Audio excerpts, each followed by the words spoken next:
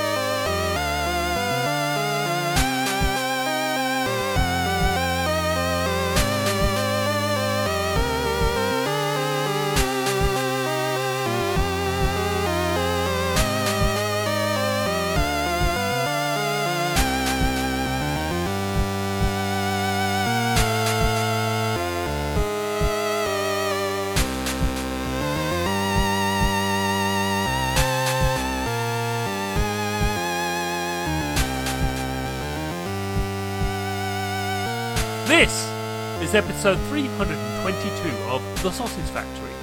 Welcome! In this episode I chat to Denny McCroy of Possum House Games about a puzzle platform action adventure Shot in the Dark. Me trying to summarise the game in that little sentence is really quite dumb. There's much more to that explanation of what it is, but I really like it.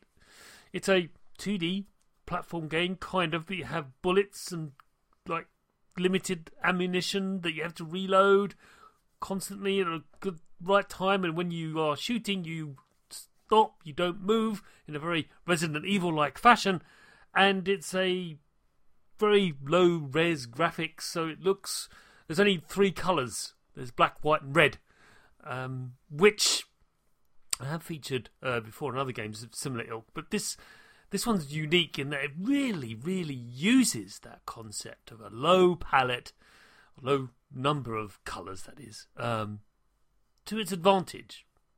Sounds strange, but it's exactly what it does. Fascinating game, fascinating discussion. Really, really enjoyed chatting to Denny about the development of this game. He made a lot of more games with similar sort of like stylings, but this one, Shot in the Dark, really piqued my interest, and that's why I had Denny on. So, without further ado, is that the right word? Further ado? Don't know what that means. No one knows what that means. Chris, from the past, if you'd be so kind, thank you. Denny. Hello. Who are you, and what do you do? I am Denny. I am one half of Possum House Games. I am the creator of Shot in the Dark. You are indeed, and which you're here to talk about. You're creator of a thing. What a thing, everyone. Yes, yeah, we're going to get into this. But before we do, as is tradition with this show, which is going for 8 years now. How'd that happen? It's, we have to start you basically telling us your origin story. Everyone's got one. It's not just superheroes. You don't have to wear spandex and a cloak or a cape, which we know is bad anyway. And capes are bad unless you're Thor, of course. Then that's fine. How did you start making video games then? What was your origin story? So actually I think about this a lot.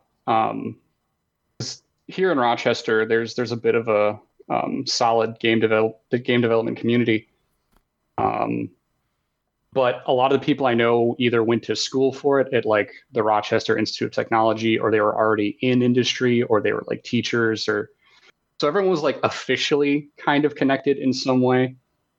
And I went to school just for illustration. Like I started like wanting to make comics until I realized I hated it and they're miserable to make. But I always kind of felt like this, I don't know, I always like thought of it as like this weird animal that crawled out of the swamps. It was just like, I made a game. It was like, what is that thing? And where did he come from? Because like I don't have a background in like programming or any like I was actually scared of computers for a long time.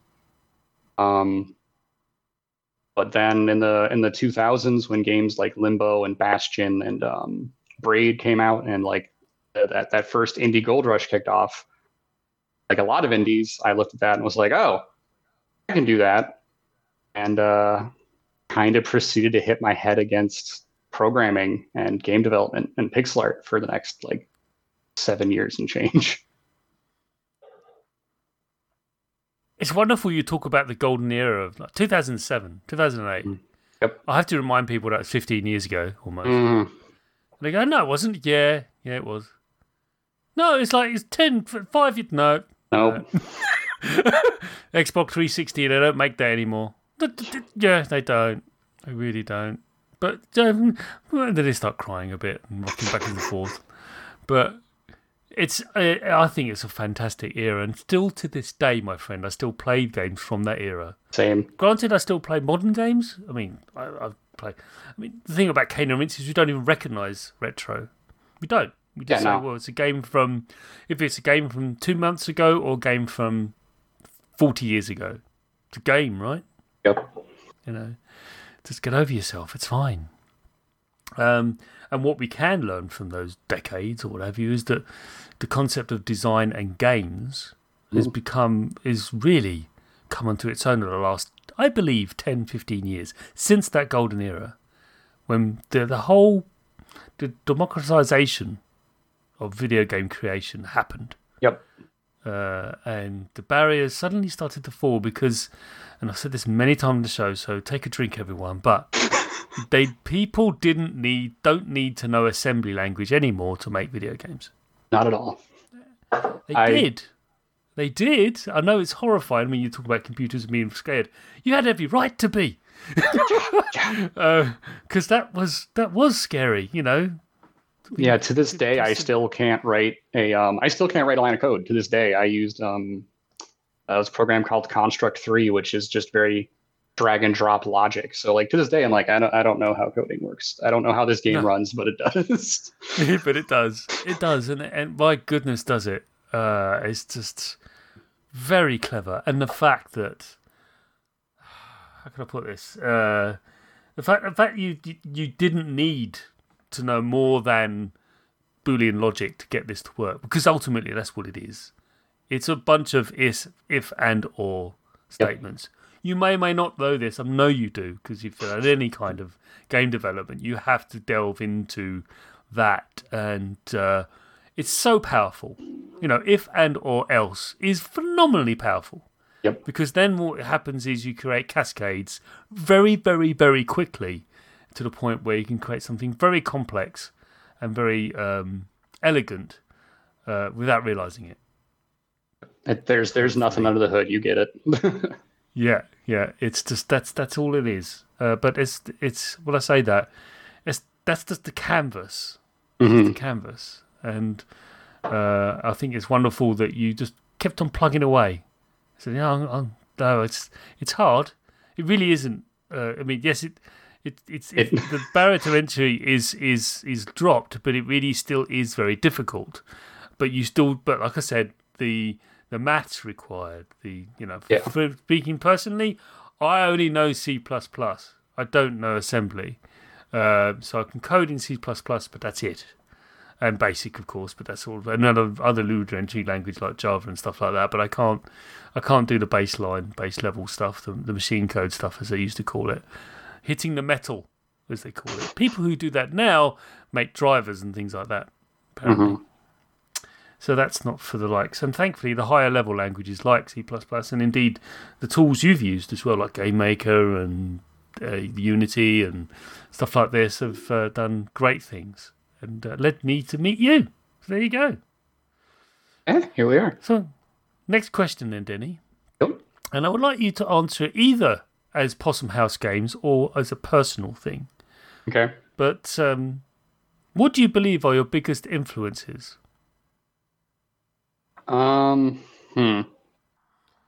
It's a tough one. Yeah, that's a bit of a It's also quite nebulous. yeah, a little I bit. appreciate that.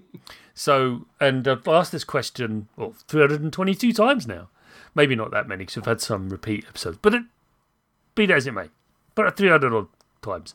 So I've always said to my guests when they struggle with this is the framework I want you to think about is what are the things that you find are always orbiting and entering your creative endeavours, whether you like it or not, whether it's conscious or subconscious.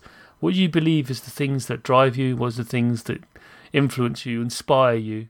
What do you believe are those things when it comes to Possum House games?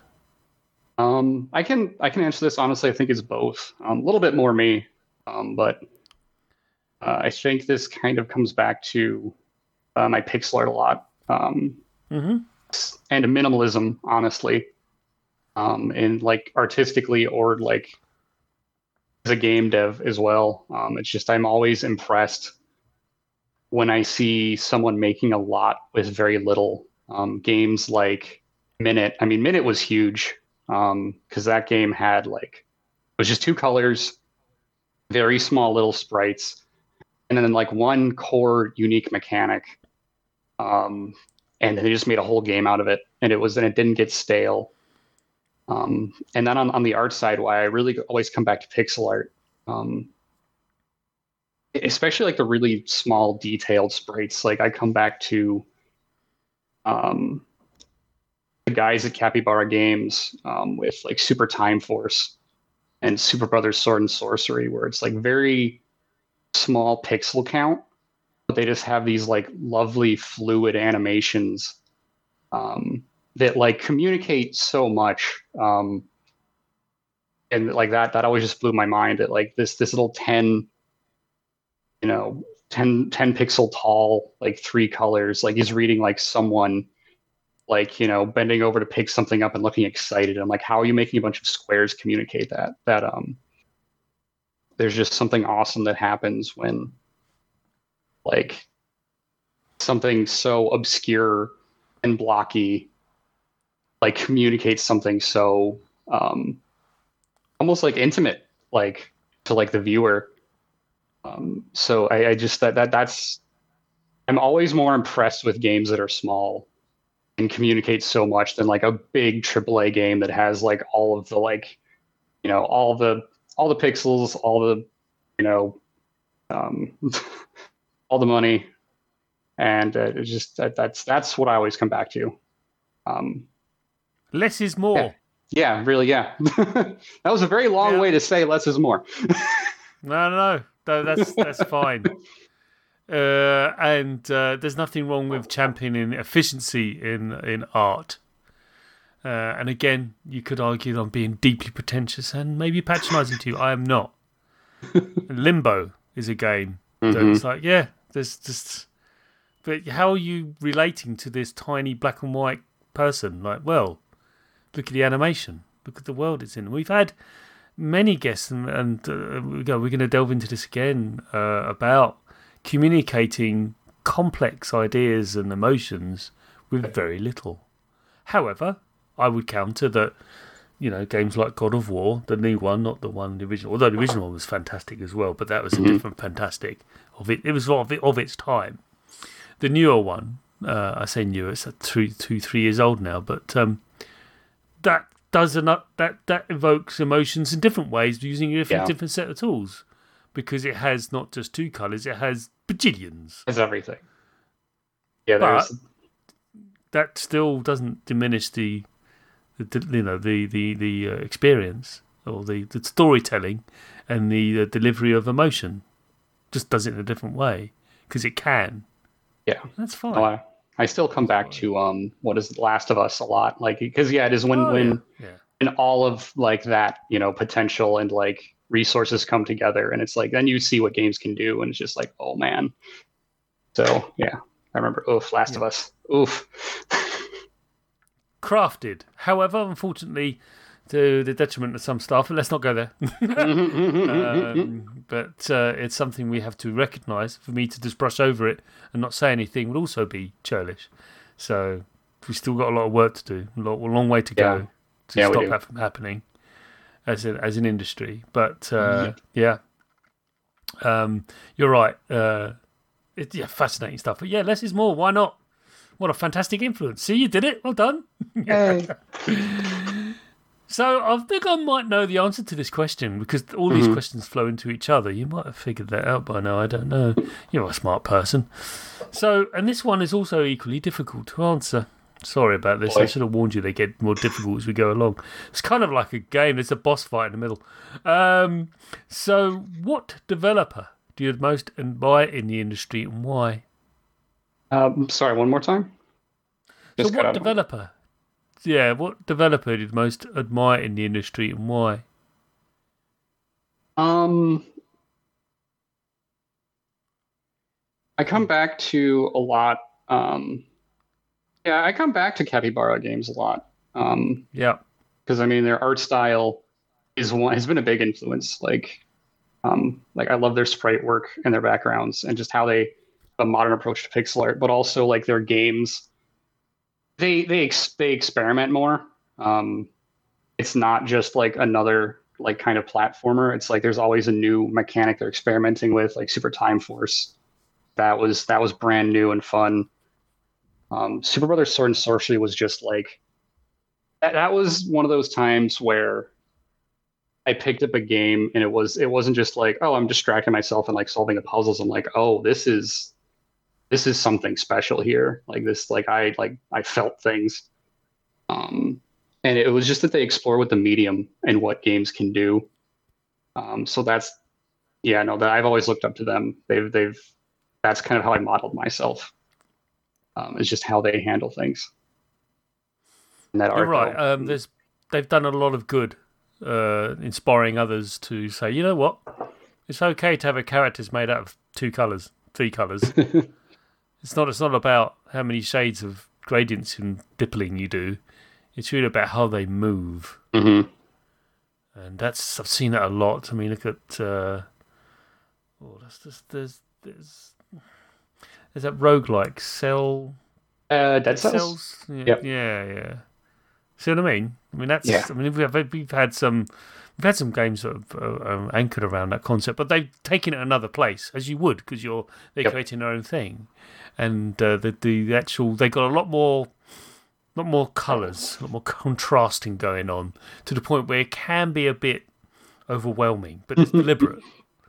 It's deliberate, isn't it? It's like, how comes I didn't see that? Yeah. So everything was exploding. Yeah.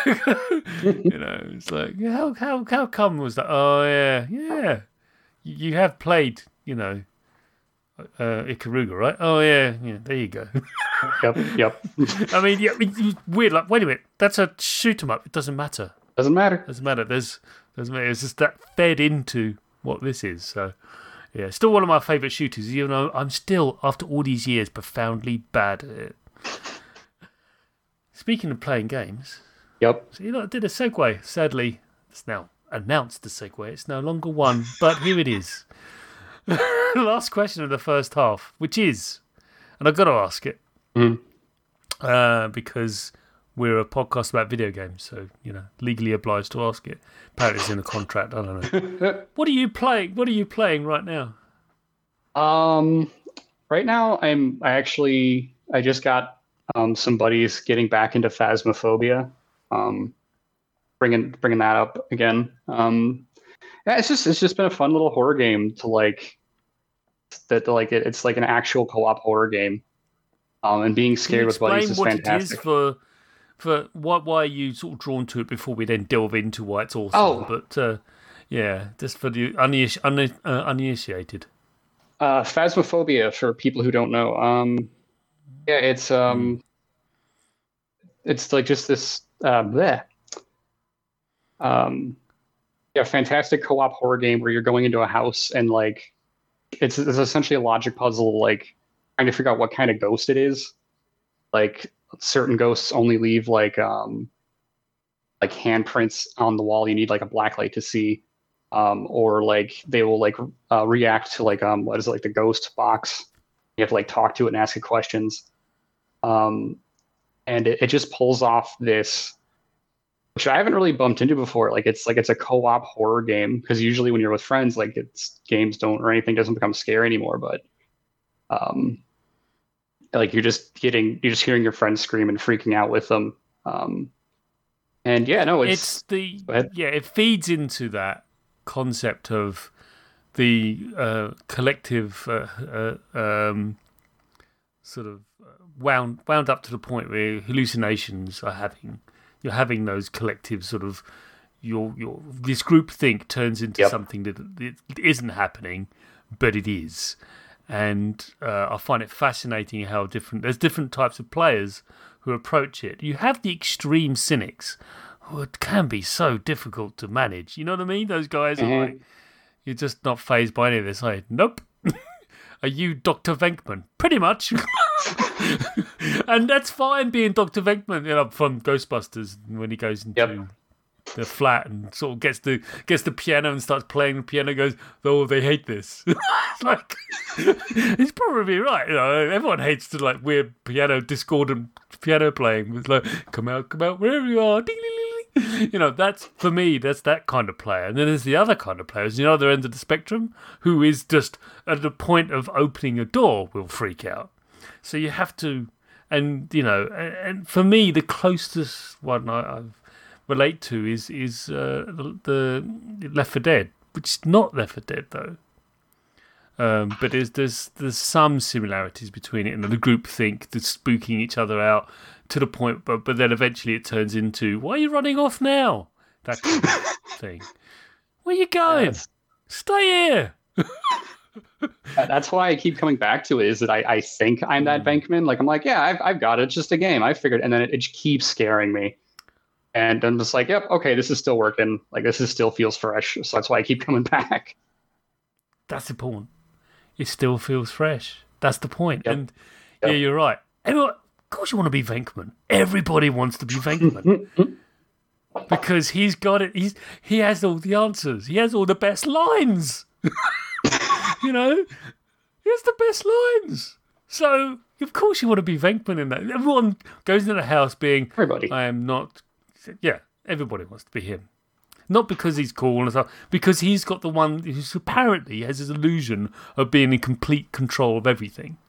He has the answers, he has the quips, he has the zingers.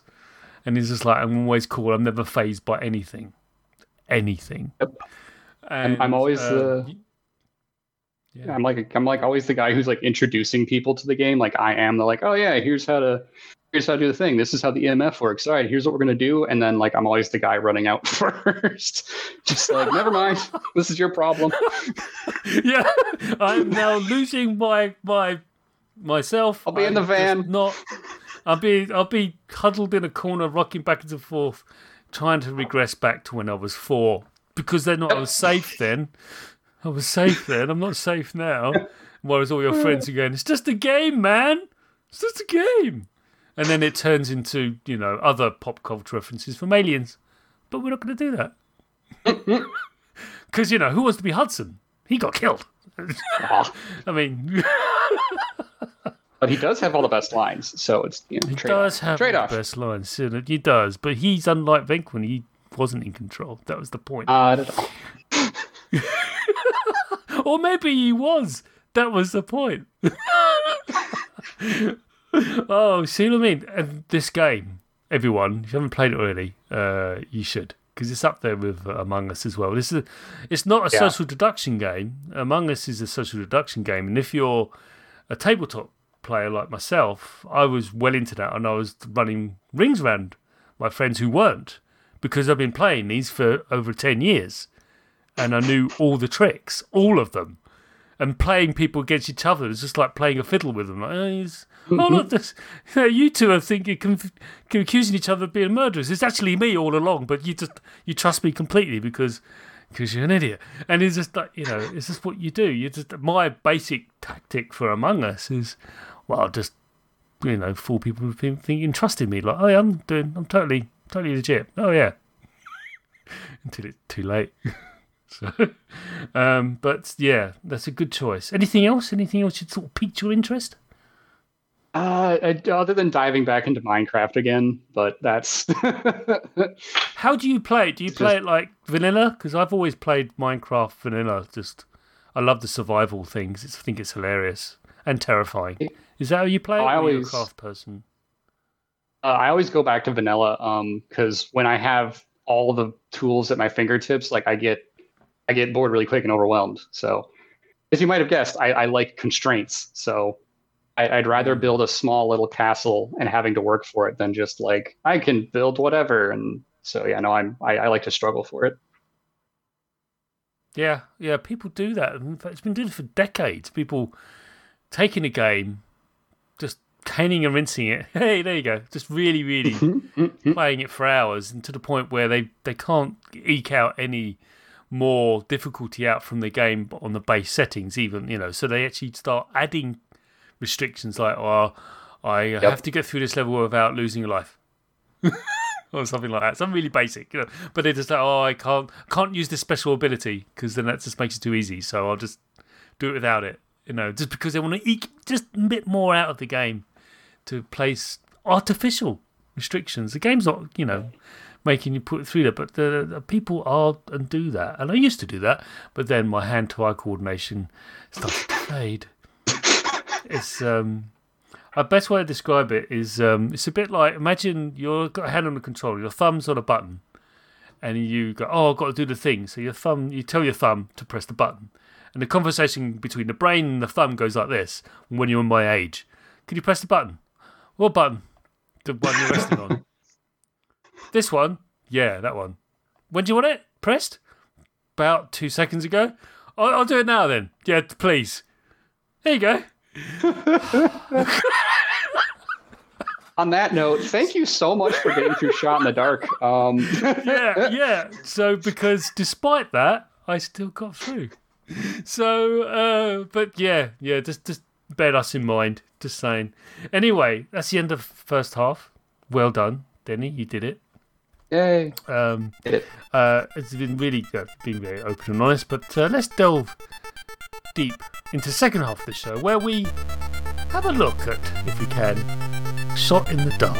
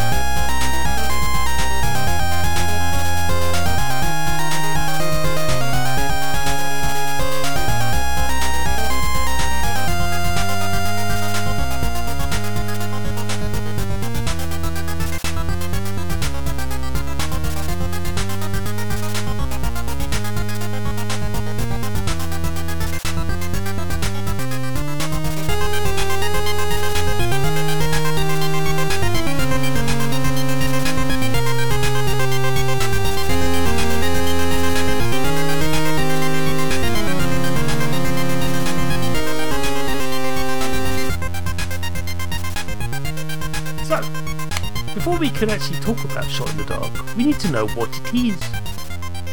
It's only fair, so that we can, otherwise talking in shorthand and no one knows what we're talking about. So, Denny, in your own words, what is Shot in the Dark? All right. So Shot in the Dark is a on the surface, it is a like pixel platformer set in the American West, and you're playing as a bandit on a quest for revenge but there's a bunch of demons and nasties and ghosts in your way, and you have to fight your way through them. When we dig a little deeper, Shot in the Dark is made up of like three kind of core mechanics. At its base, it's just a tried and true pixel platformer. Nothing new there, but it's combined with two things. One, it's kind of a point and click shooter. Think like kind of like your old '90s, kind of like Deer Hunter, where you had to like use the mouse to click on your target. So you have to so when you hold down right click essentially, and that draws your character's gun, and they can't move when you're doing that. And then your cursor pops up, and you have to click on your target to hit it. So that already creates this interesting kind of dynamic, similar to like Resident Evil, where it's when you're being offensive, you kind of let yourself open. To make this even more complicated, is the final kind of mechanic or chunk of the game, which is the aesthetic, which ties directly into gameplay. It is black, white, and red are the only colors, and a lot of the enemies are visually obscured, and they blend in with the background. So a lot of the times, the only like hint you have of an enemy is like a silhouette, like moving past some like white trees, or like little just pixel red eyes moving in the dark. So when you combine all this together, it gets really nasty really quick. And it's essentially about like obscuring information. Because your crosshair only shows up when you have your gun drawn. You have to like, and like kind of the base version of the game, you have to count your bullets. You only have 6 shots, and you have to reload 1 bullet at a time. So it's this very deliberate, fast-paced kind of micro decision platformer shooter in the dark game. Well done. I can only applaud you. I have no idea how you did that, but I was going to do it myself because I've had guests on the show. They're like, Chris, I can't. I've tried. Could you have a go? And I have a go, and they really appreciate that I've had a go explaining what their game is. But no, you've hinted at some things, and hinted, not described. And just to be clear, everyone, we don't really go into spoilers because it's not really. The show isn't really about spoilers. If you want that, listen to Kane and Rince. Okay, this is about how games are made. So we won't go into content too much. Just so you know that, Denny, we don't really skirt around it because it's not really important. Sometimes it is in games, but in this sense, and you hinted at the base game and how it does escalate, but it's just leave it at that. And it's just, so I'm going to go into the core mechanics of the game without revealing what really happens and what's really going on. So you play this little fellow who's got a very large hat and a rather nice bandana. I do like it. And it could be a neckerchief. I don't know. Is that a thing? I think it is. And beautifully animated. And as you say, it's a very limited palette. We'll talk about that later. But the first thing I've got to ask you, and it just made me chuckle because there's been arguments about a recent remake of a certain horror game beginning with the letter R. In Shot in the Dark, you know where I'm going with this. It's Shot in the Dark. I hope you know where I'm going with this. The player stops moving when they fire the gun. Yep. Why? I know why. It's brilliant. Beautiful part of design. It's fantastic. It's just sublime. But why? Why do you stop when you fire your gun? In Resident Evil-like fashion. It drastically changes up the situation that the player is in. If it's a really high risk reward trade-off. If you want to be offensive, you have to lower your defenses. You have to put yourself at risk. And it just makes the game way more tense and interesting. Like if you're moving and bouncing around the whole time, there'd be nothing to it. So it really is just about changing up and recontextualizing like your setup in like whatever room you're in. Just with the click of a button, you go from being mobile and avoiding things, but then you have to like stand your ground, and to do that, you've got to risk getting eaten by something or getting shot yourself. So yeah, that's the thing. Yeah, if you were running around and bouncing around and shooting things, that'd be a different game. Yep. And it would have gone a different way. But that's not Shot in the Dark. Shot in the Dark isn't about that. It's about methodical, believe it or not, bursts of energy. Yep. That's the only way I describe it. It is genuine, methodical. You have to. I personally, that's how I approached it. So my brain works.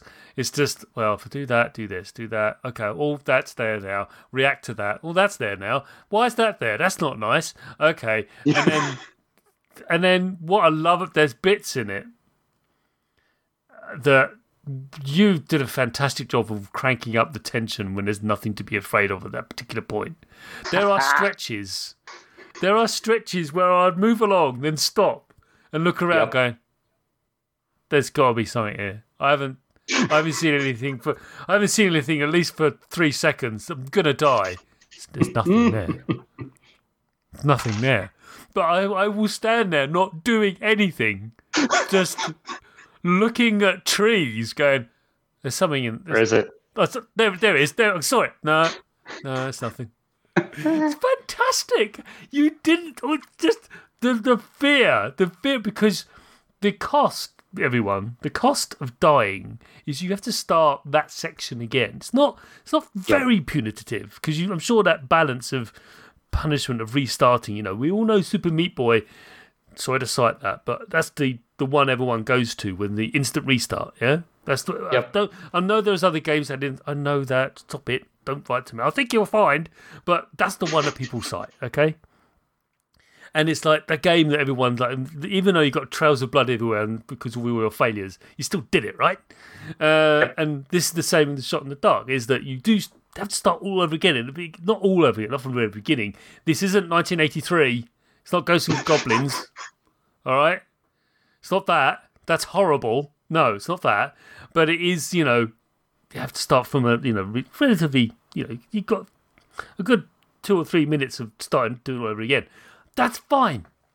And that cranks up the tension just enough to the point where you can become so paranoid. It's like, I swear, because there's these, anyway. So this leads me on to my next question. This is one I'm banging on about paranoia and tension and anxiety. In a controlled way. I know the A word gets people riled up, but it's in a controlled way because it's part of the experience with Shot in the Dark. It's the experience is the action of reloading the gun. Mm-hmm. Okay, the one you start with.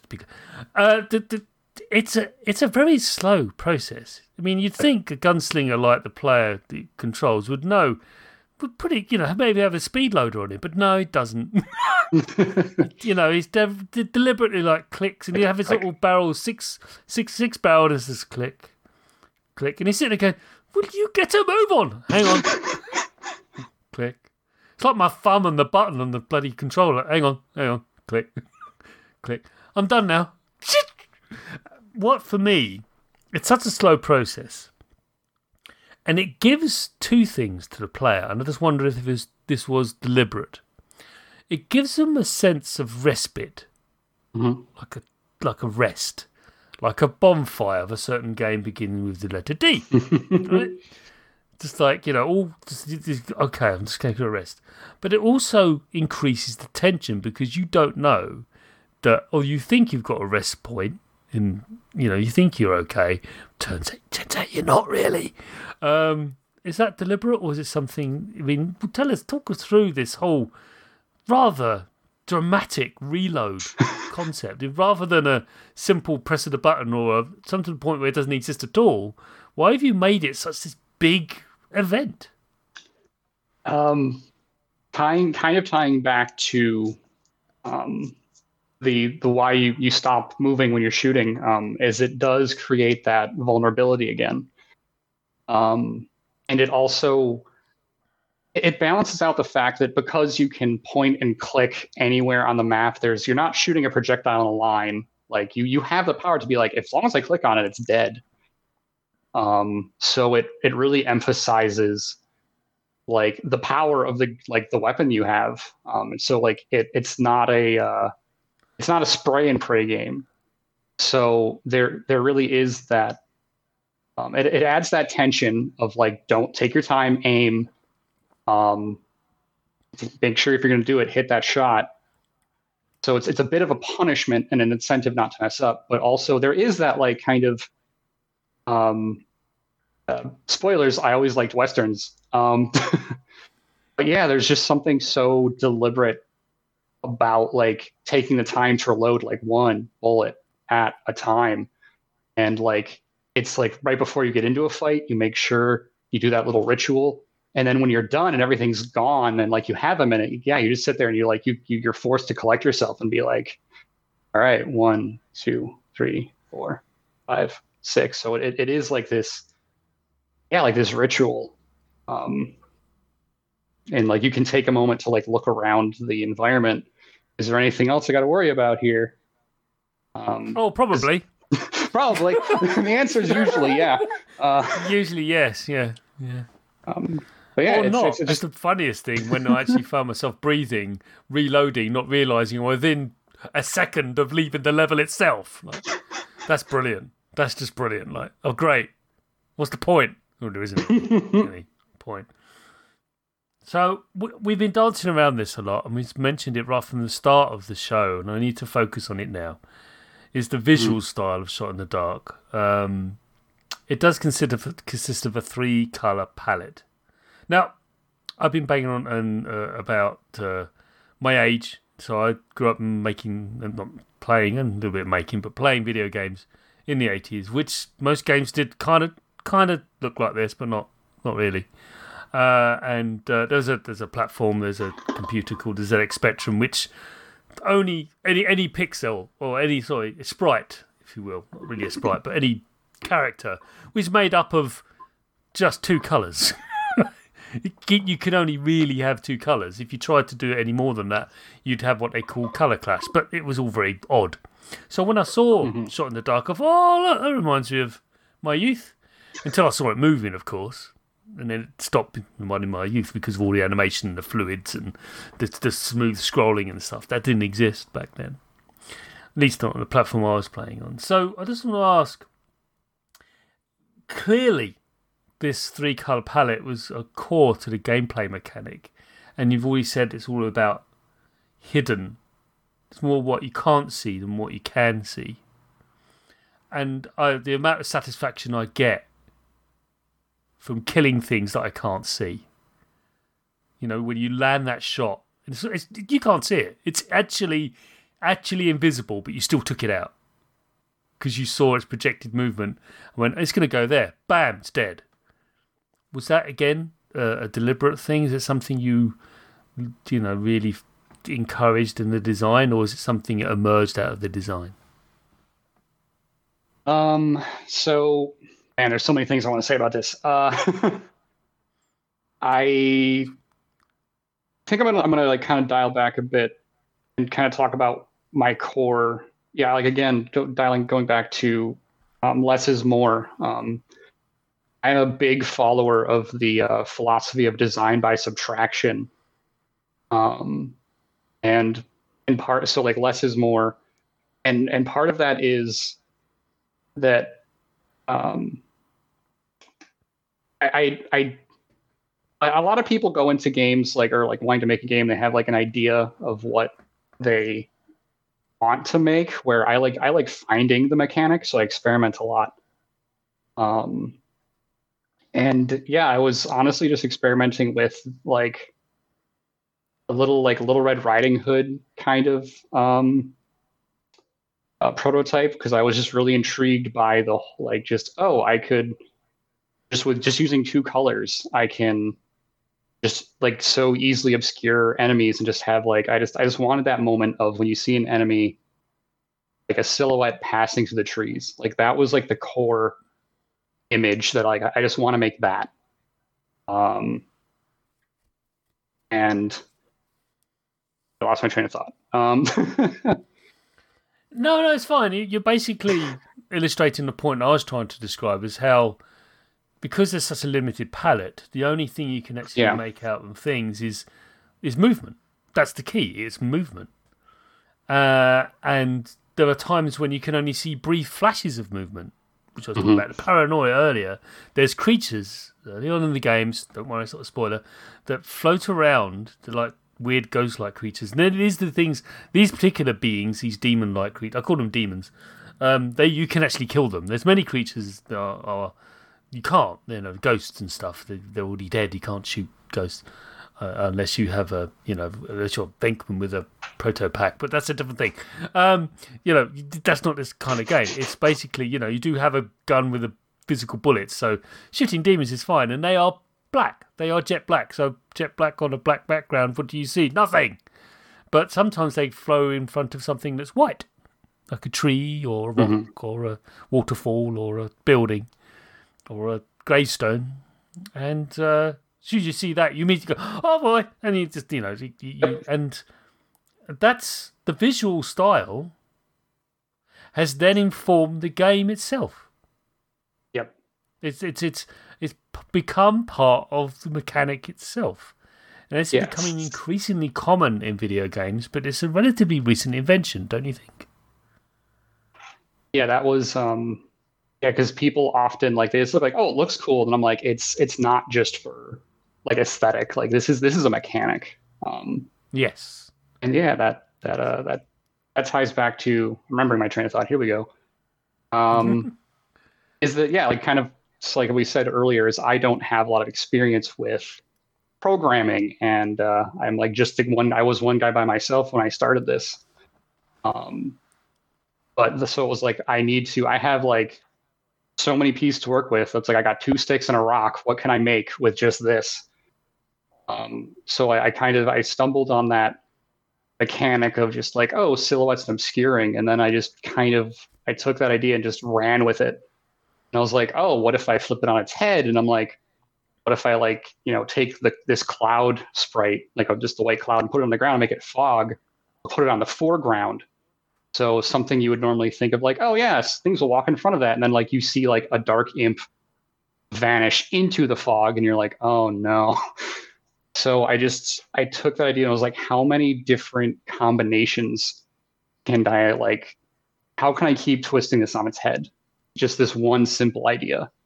And that's all Shot in the Dark really is just this one core mechanic and just shifting it slightly, many different combinations as possible. Well, it worked for Rubik's Cube, so there it is. Sorry, that was a bit glib of me, but no, I think we managed to rein that one in, and now we know what we were banging on about. Visual style isn't just visual style, everyone. It really isn't. Yep. Get over it. That's fine. A lot of games do it without you even realising it. Even the more complex and AAA titles, they do it. Yes, they do. That's a discussion for another time. They do it another way. So, I want to talk about pacing now, because there are parts in Shot in the Dark, and believe me, I felt this one, where everything is happening pretty much all at the same time, really, really quickly. Really, really quickly, to the point where you're doing... I mean, the game starts off encouraging you to well, here's the interface, here's you. I'm going to try and teach you how to play this game just by you just fiddling around and failing. That's fine. Also succeeding, because you learn by success as well. By the way, game developers, you learn by success as well. So, not just failure. And it's something that, thankfully you understand too, that, yeah, success is a good thing. Please. That's cool. Well done. You shot that thing in the head. Good job. Okay. And then eventually things start to escalate, and then it piles on. And there are times where it's going, you got to run. But this game, no, you got to really look. If you don't run, you're gonna die. No, it's just you see, you're dead. Now do it again. Now run. Really, I can't. It's just you want me to suddenly run around and be really like, no thought and just keep rushing and running. Like, in this instance, yes. So I want to ask you, over the overall experience that is Shot in the Dark, how have you found putting those instances in without disrupting the underlying experience of Shot in the Dark? Do you think it's part and parcel of the overall experience? I believe it is, but I'm asking you, how have you found? Because when you start cranking up the tempo of a game, all of a sudden it becomes a blur. So what do you do to keep the tempo going in a reasonable way without disrupting or undermining the experience of Shot in the Dark? This is going to be a pretty boring and academic answer. That's fine. It really I was just really careful to introduce everything kind of in an isolated instance. So the first time you see an enemy, they're usually like, it's because the levels are really short, like they're really small. Some of them could be like, as short as like 30, 40 seconds, honestly. So like when you introduce something when you bump into something for the first time, you're usually in a pretty safe space just to like, okay, I see how this thing works. And I can, trial and error, mess with it for a minute. And then I just slowly, it's like, all right, okay, you met these two guys, you met this, skeleton gunslinger and like this like demon with no eyes. You know what they are, but I'm going to put them together now. And that was essentially it. Is I just slowly started like putting them together in different combinations, but you've always seen them before. So that way that like the player's like, all right, I see what's happening. I don't like it, but I know what I'm dealing with. And then playtesting, lots of playtesting. Of course, that's a much estimated activity is the actual act of playing the game you've been crafting all these years, and like, right, is this really necessary? Yeah, it's perfectly fine. And you've been so close to this blasted coalface that you give it to someone else and go, Denny, yeah, this really isn't fun. Oh, yeah. Oh, yeah. There was. I really didn't think of that. Yeah, my headset was my mindset was like, oh, I can beat it, and I'm not good. I'm actually not really good at games like Super Meat Boy or Celeste. It is not the kind of game I like to play. So I'm like, oh, I can beat these levels in Shot in the Dark, so therefore it's fine. And then like but I've been playing it, nonstop. I pass it off to people, and they're just like, no. So I usually, for a lot of the game, I did dial it back, and I usually listen to people. Except for like the last 10th of the game, I will say, I was like, as long as I can beat it, it's fine. Ship it, and like all restraints were taken off for those last 10 levels. Yeah. I apologize for nothing. No, you earned your stripes then. Like, you got this far. You're here. I mean, you think Yep. things were weird earlier because we haven't really spoken about. There is some interaction with NPCs in the game. Interesting ones. There's one that appears very early on that kind of vanishes when you pull your gun out. It's like, what's that? And it's just really quite creepy when you're like, oh, it's just there. I go, hello. It just says hello to you. I'm not going to say what it is. It's just like, what? It just said hello. Why? It looked like an enemy, but it just said hello. It's just vanished now. I just don't. This is all really creepy, and I know where it goes. It's fine, but it's just wonderful. More paranoia. You see, that's great stuff, Denny. Well, all good things must come to an end, and here we are. That is the last question. I know, sad face, but Shot in the Dark, which is developed by Possum House Games. Where's the name of the studio come from, by the way?